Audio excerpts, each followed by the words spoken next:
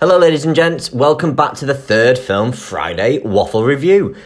Now, I always get mega psyched about these, and I know a lot of you have actually enjoyed the first two films that I've recommended, which is awesome. And today's film is indeed awesome.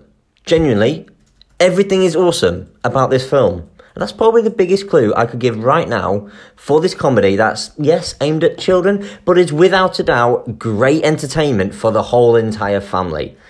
That's why this Easter weekend, I think everybody should go watch the Lego Movie.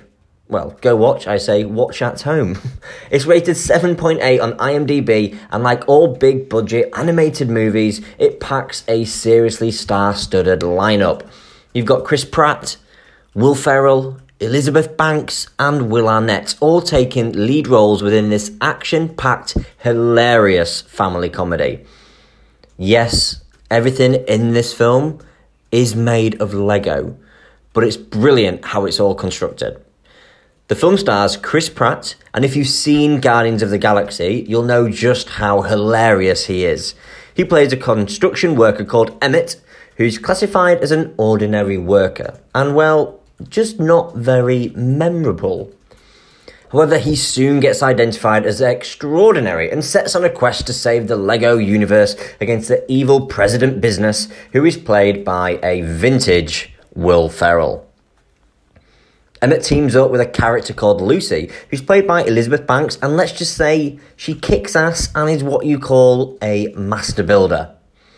But for me personally, the star of this film is Will Arnett, playing Batman. He just runs with the character, and he is absolutely hilarious. So good, in fact, that they made a spin-off film just for his character. And every time you hear my protein-related podcast and you hear me go muscle protein synthesis, and I say it, muscle protein synthesis, that is inspired by him. Now, every family film wouldn't be complete without an awesome storyline that provides a solid life lesson, and obviously it needs a song throughout that is fun, catchy, and goes round and round and round in your head for days. The Lego Movie ticks all those boxes, which is why the Lego Movie again gets 4 waffles, ladies and gents, because it is awesome.